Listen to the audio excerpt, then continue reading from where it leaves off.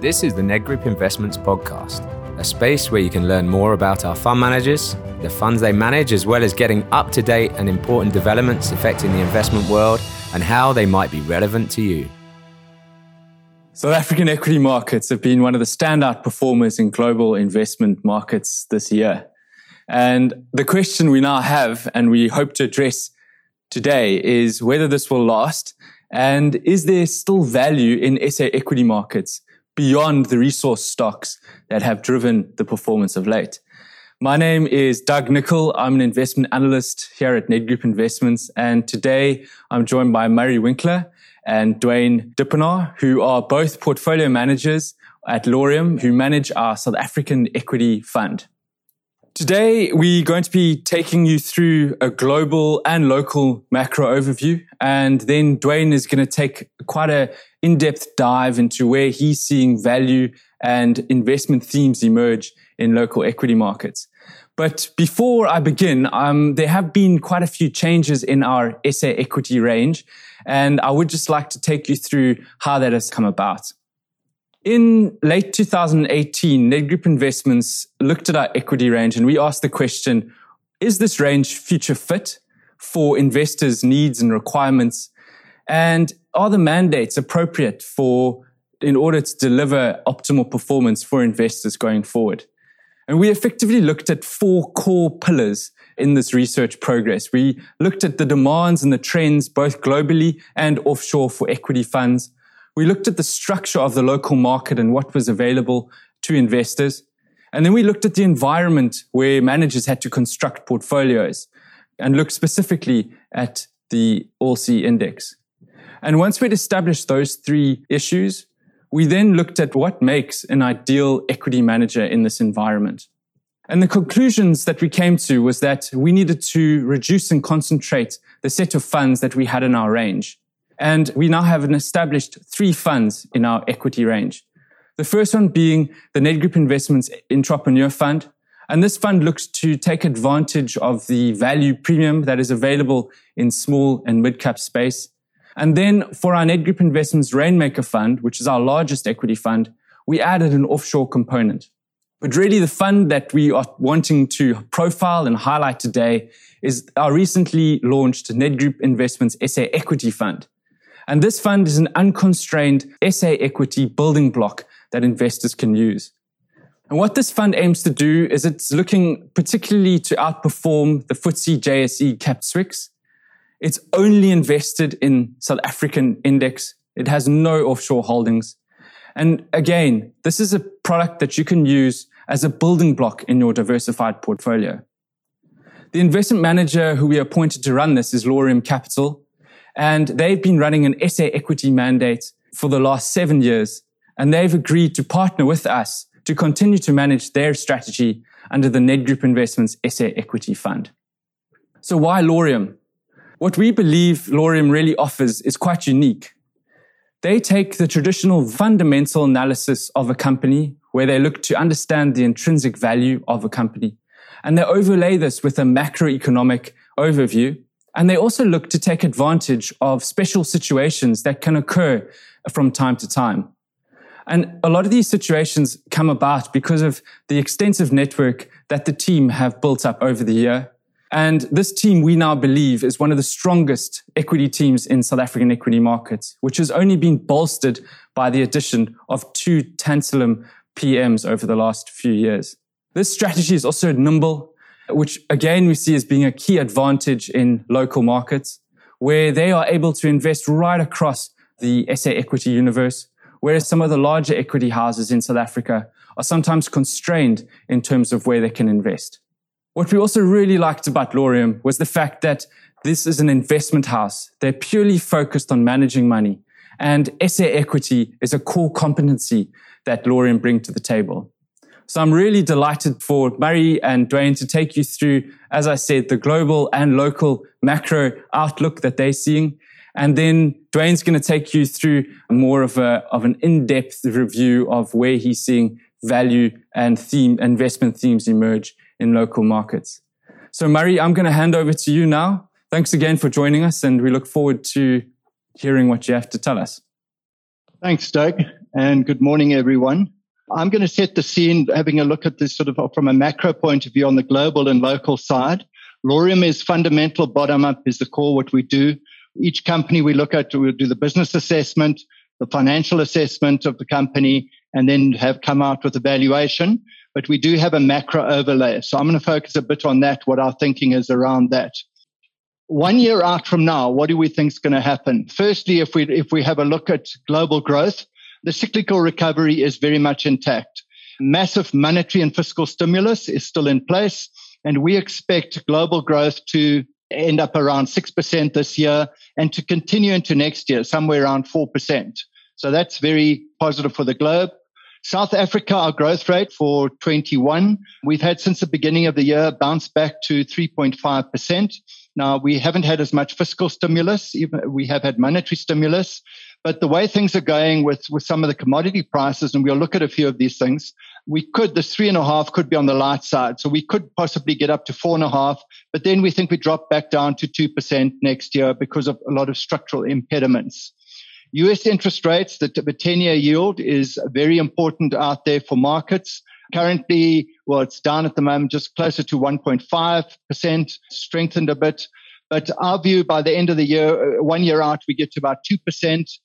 People are worried that the speed of movement could hurt markets. But our view on that, at around 2%, there's no problem. Even at 2.25%, we think that markets can probably grind higher and not take too much of a hiccup on that. Short rates, we have one rate hike in the first half of next year, so prime going to 7.25.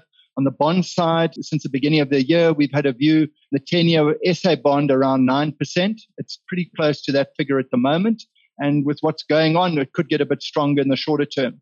Currency, always very difficult to call, but our view on the currency, 14.75, 12 months out from now. But again, it's possible we could in the short term remain a bit stronger for longer with the cyclical rebound that we're actually seeing at the moment. Moving to a couple of on the global things, putting in context this fiscal stimulus and actually what is going on there and putting it in numbers. So what we show, this is from BCA, and it shows the fiscal stimulus as a percentage of GDP. The green bars over here show the figures as of 2008, how much stimulus was put in place then.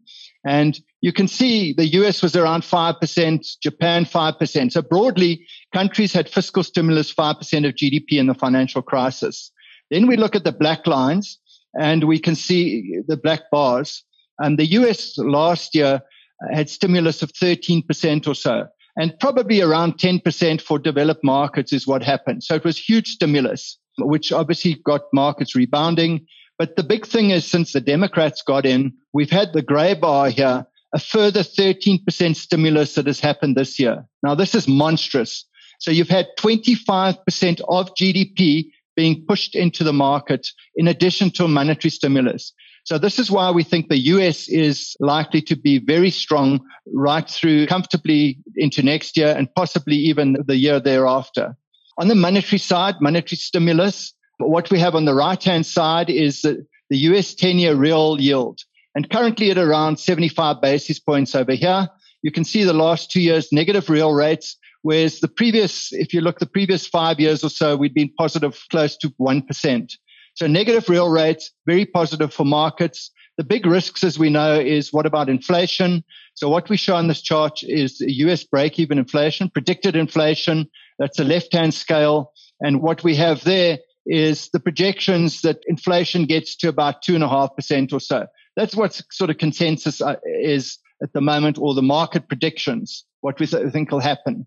So how has this fiscal and monetary stimulus played out? What we show over here is the forecast for US GDP growth. The top line goes back to where we were at 2020, Feb. At that stage, thinking the numbers for 2021 were going to be about 2%, the revisions upwards. And then you can see from February this year, this big increase up here, gone from 4% up to 6.5%. And that's really this additional stimulus that is there. The middle line shows the forecast for GDP growth in 2022. And you can also see since February how there's been an additional 1% push through from this. So you've had 3.5% additional growth expected in the US for the next couple of years, which is driving very strong numbers. The big risks out there is inflation. Everyone's talking about it. Very difficult to call. This is the expectations per UBS, what they think will happen to core inflation. They had sort of 4.7. We've just seen the latest number, just around 5. And then coming back down to 2.5%, under 2.5%, basically 12, 18 months out. And the same applies to core inflation. And interesting, on short rates, if you follow the Fed's dot plot, where the 19 voting members of the FOMC, their last votes they did sort of a month ago, the consensus is short rates will not be hiked until 2024. Now, we think it's going to be brought forward, probably a year, but that's what they have been saying. So the backdrop for markets remains pretty good. If we look at Q1 earnings, so this is quite a busy slide. It shows the 11 sector groups for the S&P, and it shows the sales surprises for Q1. And you can see that sort of 70% of companies surprised on the up. Basically, sales that came through for the top 500 stocks in the S&P beat expectations by 4%. But more importantly, if you shift to the right, what happened to earnings? So on the earnings, there was 90% of companies beat earnings, analysts' expectations on earnings. And the percentage beat on earnings was 23%. So extremely strong. Now, that rate of beat will probably slow as we go through the year. But our view is we're still likely to see the next couple of quarters, earnings are continuing to surprise, which will keep markets at a pretty decent level. So very strong backdrop globally, what is going on at the moment.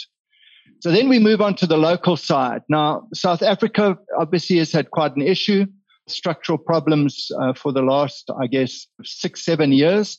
The blue light on the left-hand chart here, the blue line just shows our progression of GDP, what we expect it to be. And the green line shows what happened with COVID and what our GDP forecasts are going forward. It's probably going to take 23, 24 till we get to the same levels. So if you look at our GDP growth pre-COVID, the last 5 years, we grew under 1%. So structural growth was extremely low. And then we had COVID, we went down 7%, and we'll bounce back this year, maybe if we're lucky, 4.5%, and then maybe 2.5%, and we could get back to a similar level. But there are some big structural impediments from that, and we'll look at that further on. On the right-hand side, we base the different sectors in the economy back to the 2019 level, and we show how they're performing relative.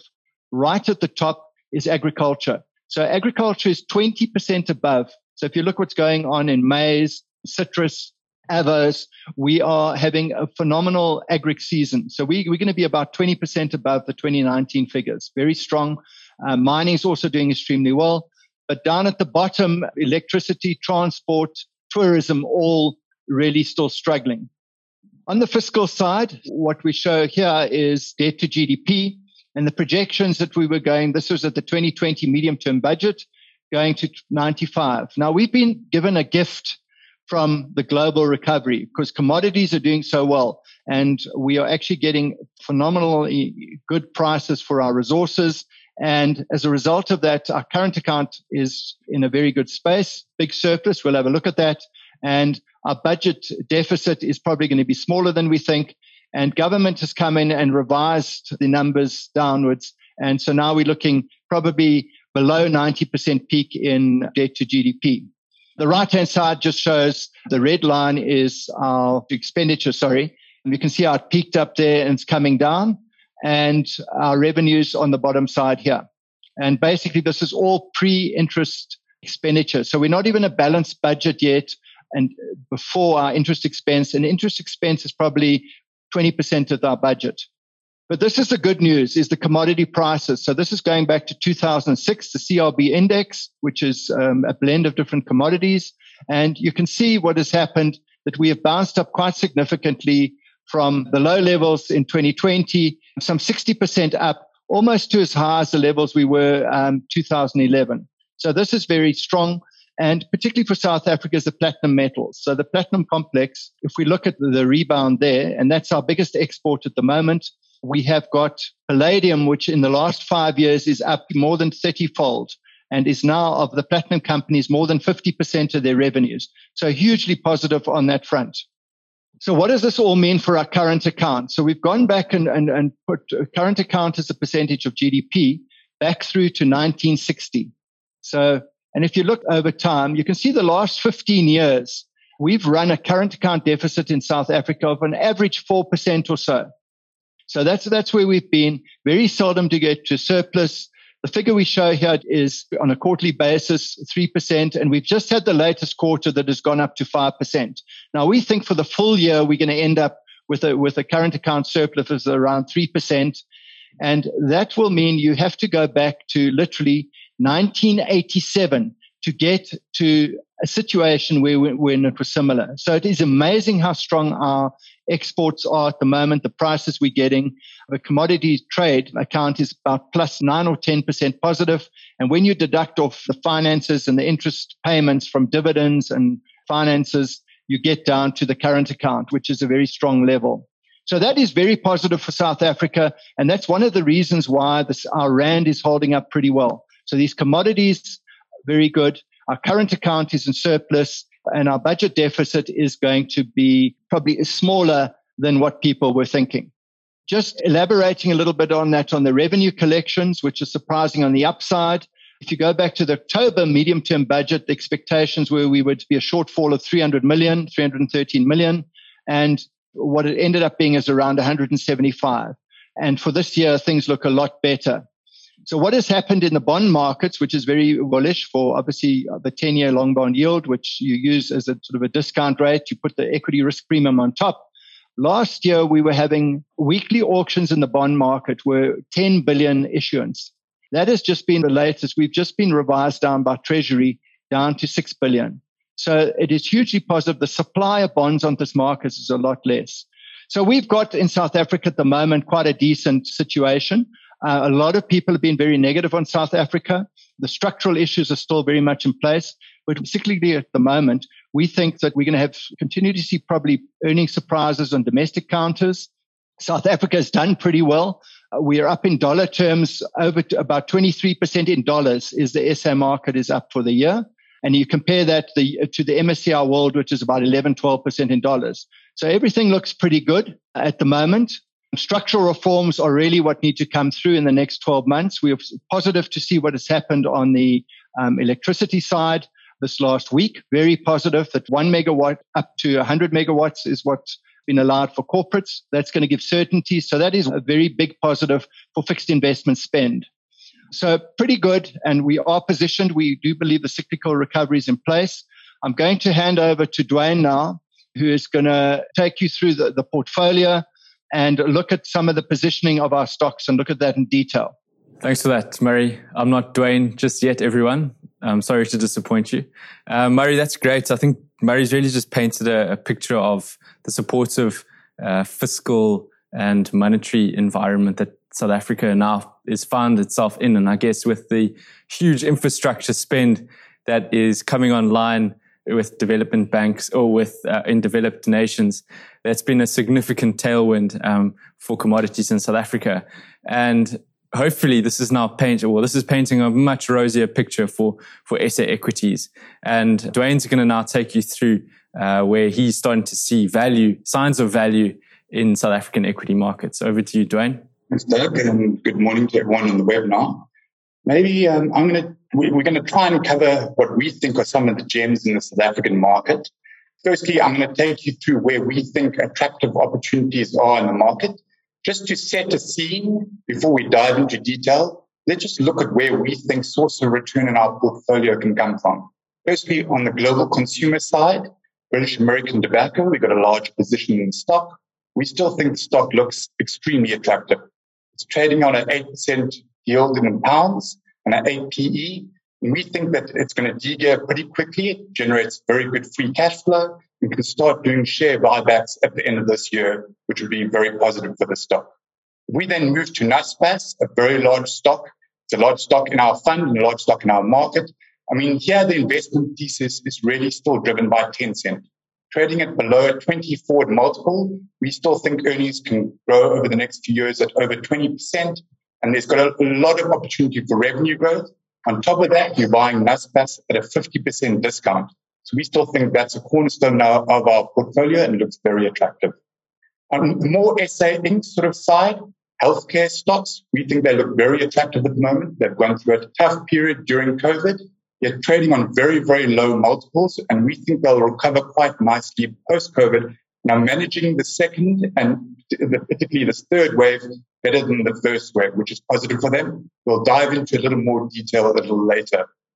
On the SA financial side, we went into back end of last year with a very large position in banks that worked out very nicely as they've rallied. I said that the margin of safety on the banks is closed and they've got close to our intrinsic value. We switched into insurers, which we think look very attractive at the moment. Dive into a little more detail on the insurers a little later. When it comes to resources, we still have large positions in platinums and the diversified resources. Platinums, as Murray mentioned, are trading on very high free cash flow yields at spot. We're talking over 20%. And we think if you look at the supply-demand dynamic in platinums, platinum group metal prices are well supported in the medium term. And the diversifieds also trading in high teen free cash flow yields, so still very attractive and very well supported by global growth. There we are a little more cautious around certain commodities, things like iron ore. 80% of the seaborne iron ore market goes into China, and we're worried about a slight slowdown in China in the second half. So watching that space very closely. We look at just how our portfolio is positioned at the moment, and we think nicely diversified and very well positioned to take advantage of these attractive opportunities. Firstly, a large position in global consumer. That would mainly be our NASPAS and British American tobacco positions. A relatively large position in banks. This position was much larger towards the back end of last year, and we've been trimming that position slowly as the banks have rallied. But still, we still see attractive opportunities in that bank space in South Africa. We look at the resources space, about 11% in diversified miners and about 11% in the platinum PGM miners. Both spaces we still think look attractive and continue to hold reasonable positions in these sectors. We slowly built up quite a large position in insurance. We'll talk to that later. We think this looks very attractive and there's a large margin of safety on these stocks at the moment. We've also built up a position and continue to build up a position in healthcare stocks. And we're going to speak to them later. We think this, once again, will produce very good returns for our investors going forward. And then just another position to mention is a 5% position in gold. Over here, we think this is a nice portfolio diversifier and a bit of portfolio insurance and a hedge against inflation if that were to come through into the future. If we just look at the SA healthcare space, this first graph on the bottom left shows a graph shown by Netcare, a South African healthcare stock. So all their hospitals are exposed to South Africa. You can see the acute hospital patient days over here before COVID. These days then dropped off during the first lockdown, you can see. And that basically meant the hospitals were relatively empty as hospitals made beds available for COVID patients, but no one came through. You can see then this bottom blue line is the COVID patients picking up in the hospital. So that picks up. So the hospitals filled up slightly. If we just move to the right-hand side chart, we can see hospitals were very worried about the amount of COVID patients that were going to come through at first during the first wave. And so made 80% of their bed capacity available for COVID patients. But this red or bottom line on the chart shows that most of that capacity wasn't actually filled up by COVID patients. And thus the hospitals sat with a lot of empty capacity, and this really affected their earnings. The hospital groups have got a large fixed cost base, and thus there's a large effect if you've got empty capacity in the hospitals from an operating leverage point of view. If we then move on through past the second wave on the left-hand graph, we can see that the acute patient days pick up in the hospital, which is positive for them. We see the second wave come through, and the COVID patients once again pick up. If we move back to the right-hand side graph, we see that this time the hospital groups only set aside 60% of their capacity for COVID patients, and a lot of that was filled. So this really helped the hospitals from a capacity utilization point of view, and so we saw their earnings recover quite nicely. We move back to the right-hand side graph, we can see the acute patient days, the grey line, once again picking up and normalizing post the second wave, and so hospitals are once again filling up as elective surgeries come back. And this is obviously very, very positive for their earnings going forward. So hospitals definitely getting smarter in the way they manage the pandemic. And we'd expect the same in the third wave that we're seeing now. If we just look at the left-hand side graph on this slide, you can see this is a graph that basically shows the bottom red line is a reported confirmed COVID-19 deaths We can see the first wave just after July, and then the second wave in January of this year. Overlaid across that is the excess deaths reported in South Africa. Now, what this shows us is that the excess deaths is very closely correlated to the COVID waves. And thus, there's obviously a lot of COVID deaths that aren't being reported, we think. This also ties into what Discovery has told us, that they think 62% of South Africans have already had COVID. The South African National Blood Service in January this year said 52% of the blood they tested in this year showed COVID antibodies. Thus, we think while the third wave could be bad, it should not be as bad as the first or the second wave because of this. On top of this, we can see on the right-hand side chart that in the first wave or first lockdown, early April 2020, you can see the hospitals, the year-on-year acute patient days, what was 50% of the previous year acute patient days. So it dropped dramatically. The hospital utilization dropped dramatically. And we can see how over the year and into 2021, this has now picked up to be 90% year over year. So the hospitals utilization definitely picking up nicely. And because of this, we think hospital groups will get back to their pre-COVID-19 levels of earnings within the next 12 to 24 months. If you overlay their valuation on top of that, on 7 to 8 EV/EBITDAs, which is very cheap compared to their historic trading ranges and where peers globally trade, we think there's very attractive opportunities in this space in South Africa at the moment. If we just look at the SA insurance space, right now we've got Momentum on the left here and we've got Liberty on the right. And these charts are basically showing where these share prices or the companies are trading to their group equity to embedded values. So you can see both of them trading at quite large discounts to their history of group equity to embedded values. So definitely looking very cheap. On top of that, we've seen client numbers and asset levels remained very robust at the different insurers. And this obviously determines future cash flows. So we've got a very good feeling for the back books of these insurers. And that's, we've got a very good feeling, and there's low forecast risk on the future cash flows, which is fantastic.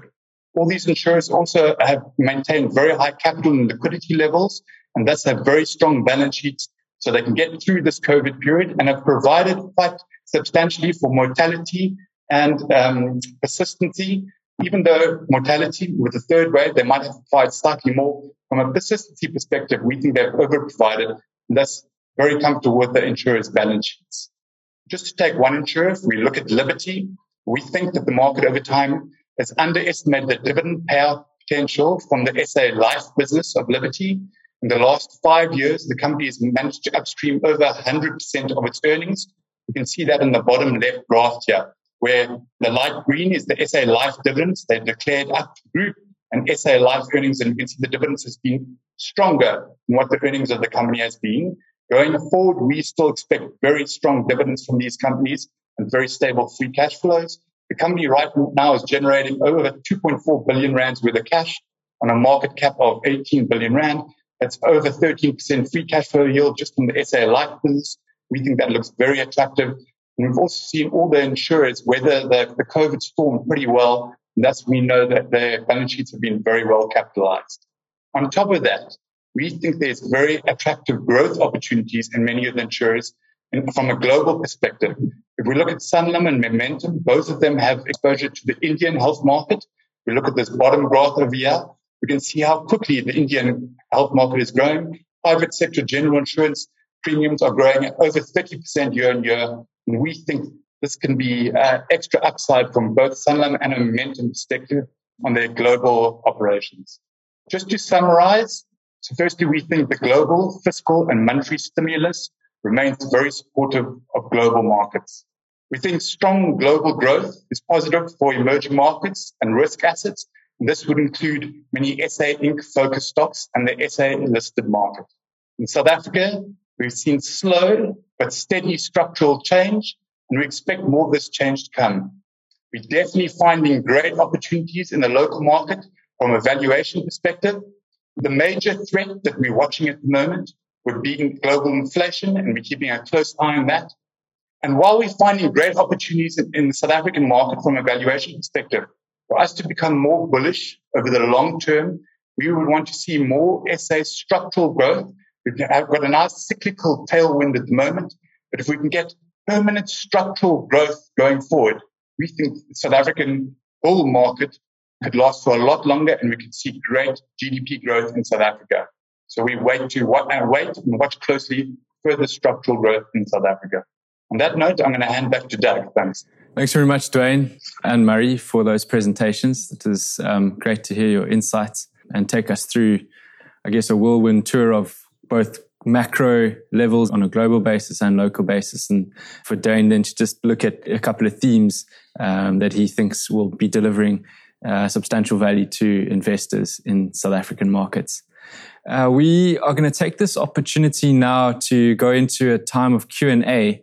I've prepared a few questions which I've received from various investors and client interactions, and they will center pretty much around what we've discussed. I think from listening to the guys talk, there seems to be three broad opportunities in South African markets, and I guess the first one is commodities, the second one being a cyclical recovery in global and local markets.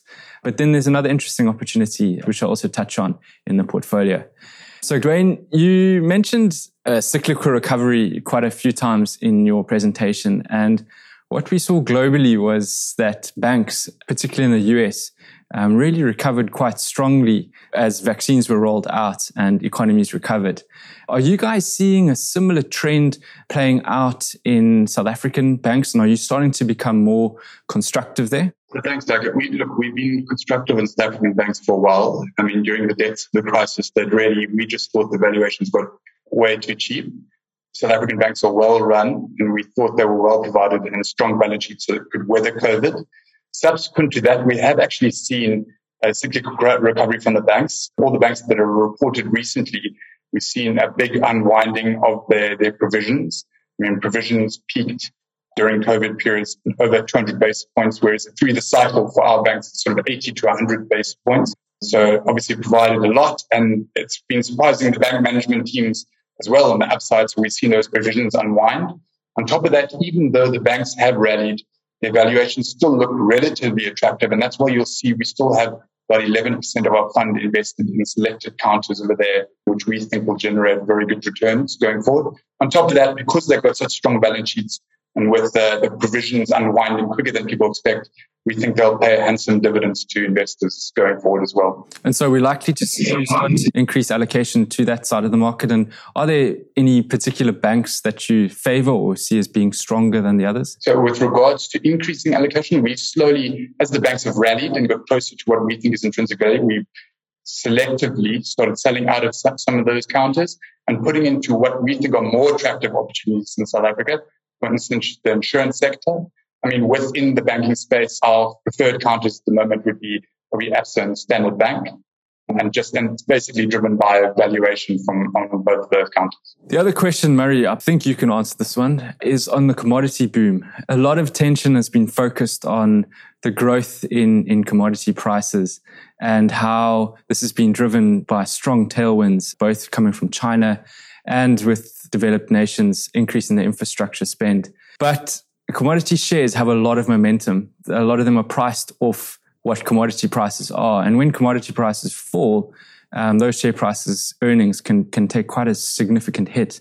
And one of the questions that I haven't necessarily seen being asked is, are there any risks to this commodity boom that you guys are looking at or aware of that investors on this call should consider? Yes, Doug, there are a lot of risks. And the old adage goes that you buy commodity prices when PE multiples are high, when the earnings have collapsed, and you sell them when they're very strong earnings.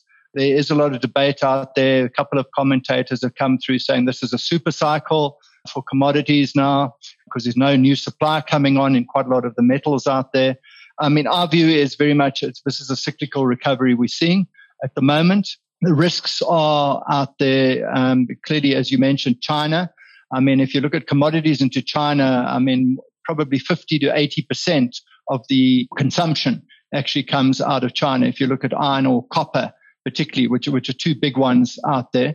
Platinum, for instance, platinum, palladium, they probably do 25%, a lot less.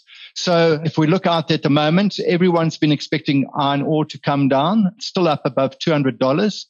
Interesting that if you look at BHP Billiton Rio, their cost of production, all-in cost of production is $30.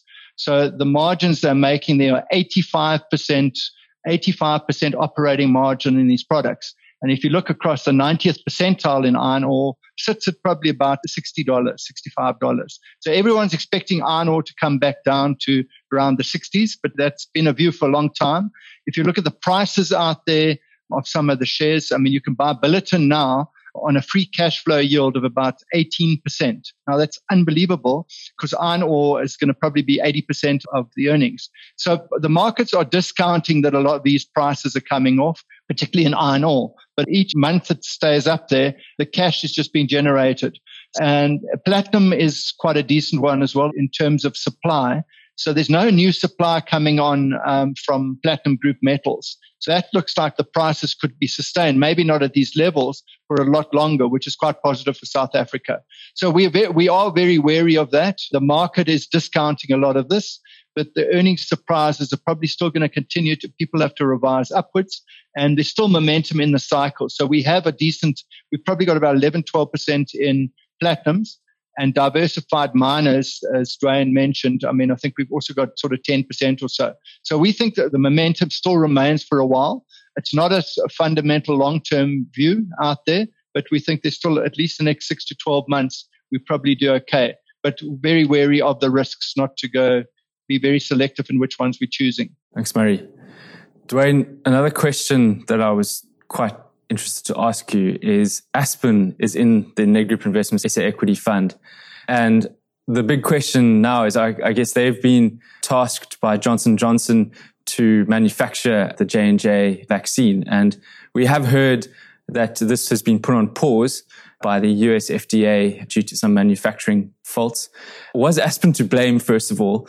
And how long do you think it would take for Aspen to recover this lost production? And are you seeing what are the main kind of investment thesis around your investment in Aspen? So firstly, with regards to whether Aspen is to blame, it seems that they're definitely not to blame. So Johnson & Johnson had an API supplier called Emergent in the States that supplied the APIs that Aspen then used in their factory here in South Africa to produce the vaccines. And it was produced by Emergent in conditions that American authorities thought were not conducive to a good vaccine or a healthy environment. Because of that, Aspen manufactured the doses. It's definitely not their fault, so their financial impact will be limited. Unfortunately, it does mean that 2 million doses will have to be destroyed. That being said, Johnson & Johnson has first committed to, in the next few days, providing South Africa with 300,000 doses for all our teachers, which is great. And then in 2 weeks' time, they've said another 2 million doses. So that will replace all the doses that have to be destroyed.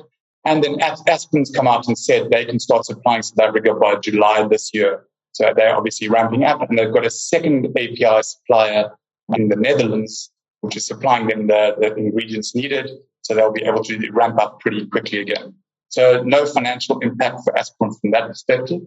You look at the investment thesis around Aspen, obviously the current environment is very conducive for them and their ability to produce vaccines. And they've got a lot of manufacturing capacity that's lying idle at the moment. So we think, firstly, their ability to manufacture, let's call it 300 million odd doses of vaccine for J&J at the moment will fill some of that idle capacity. And then they have further capacity over and above that they'll be able to fill, we think, over the next, let's say, year to two, which once again, you'll see a lot of operating leverage come from that, and that should drive the earnings. On top of that, it's trading at below 8 EV/EBITDA, which is, once again, very cheap compared to pharmaceutical peers, which have been ramped up quite dramatically because of COVID. Never mind that, very cheap compared to its historic range. And its balance sheet, they've restructured the balance sheet, and the balance sheet is looking relatively healthy at the moment. So we think it's looking very attractive from a valuation and growth and earnings perspective going forward. Great. That's all we have time for today, everyone. Thank you again for joining us, and thanks again to Murray and Dwayne for sharing their thoughts. Again, if you do have any further questions and want to inquire more about the Nedgroup Investments SA Equity Fund, please do feel free to contact your relationship consultant. Thank you for joining us, and I would just like to take your attention to please provide your feedback via the QR code that has now appeared on your screen. But until the next webinar, we look forward to hosting you again. And we hope that you found today interesting and insightful. Nedgroup Collective Investments is an authorized collective investment scheme manager in terms of the Collective Investment Schemes Control Act. Nedgroup Investments does not provide advice on financial products and will only give you factual information. For further details on our funds and to view our terms and conditions, please visit nedgroupinvestments.co.za.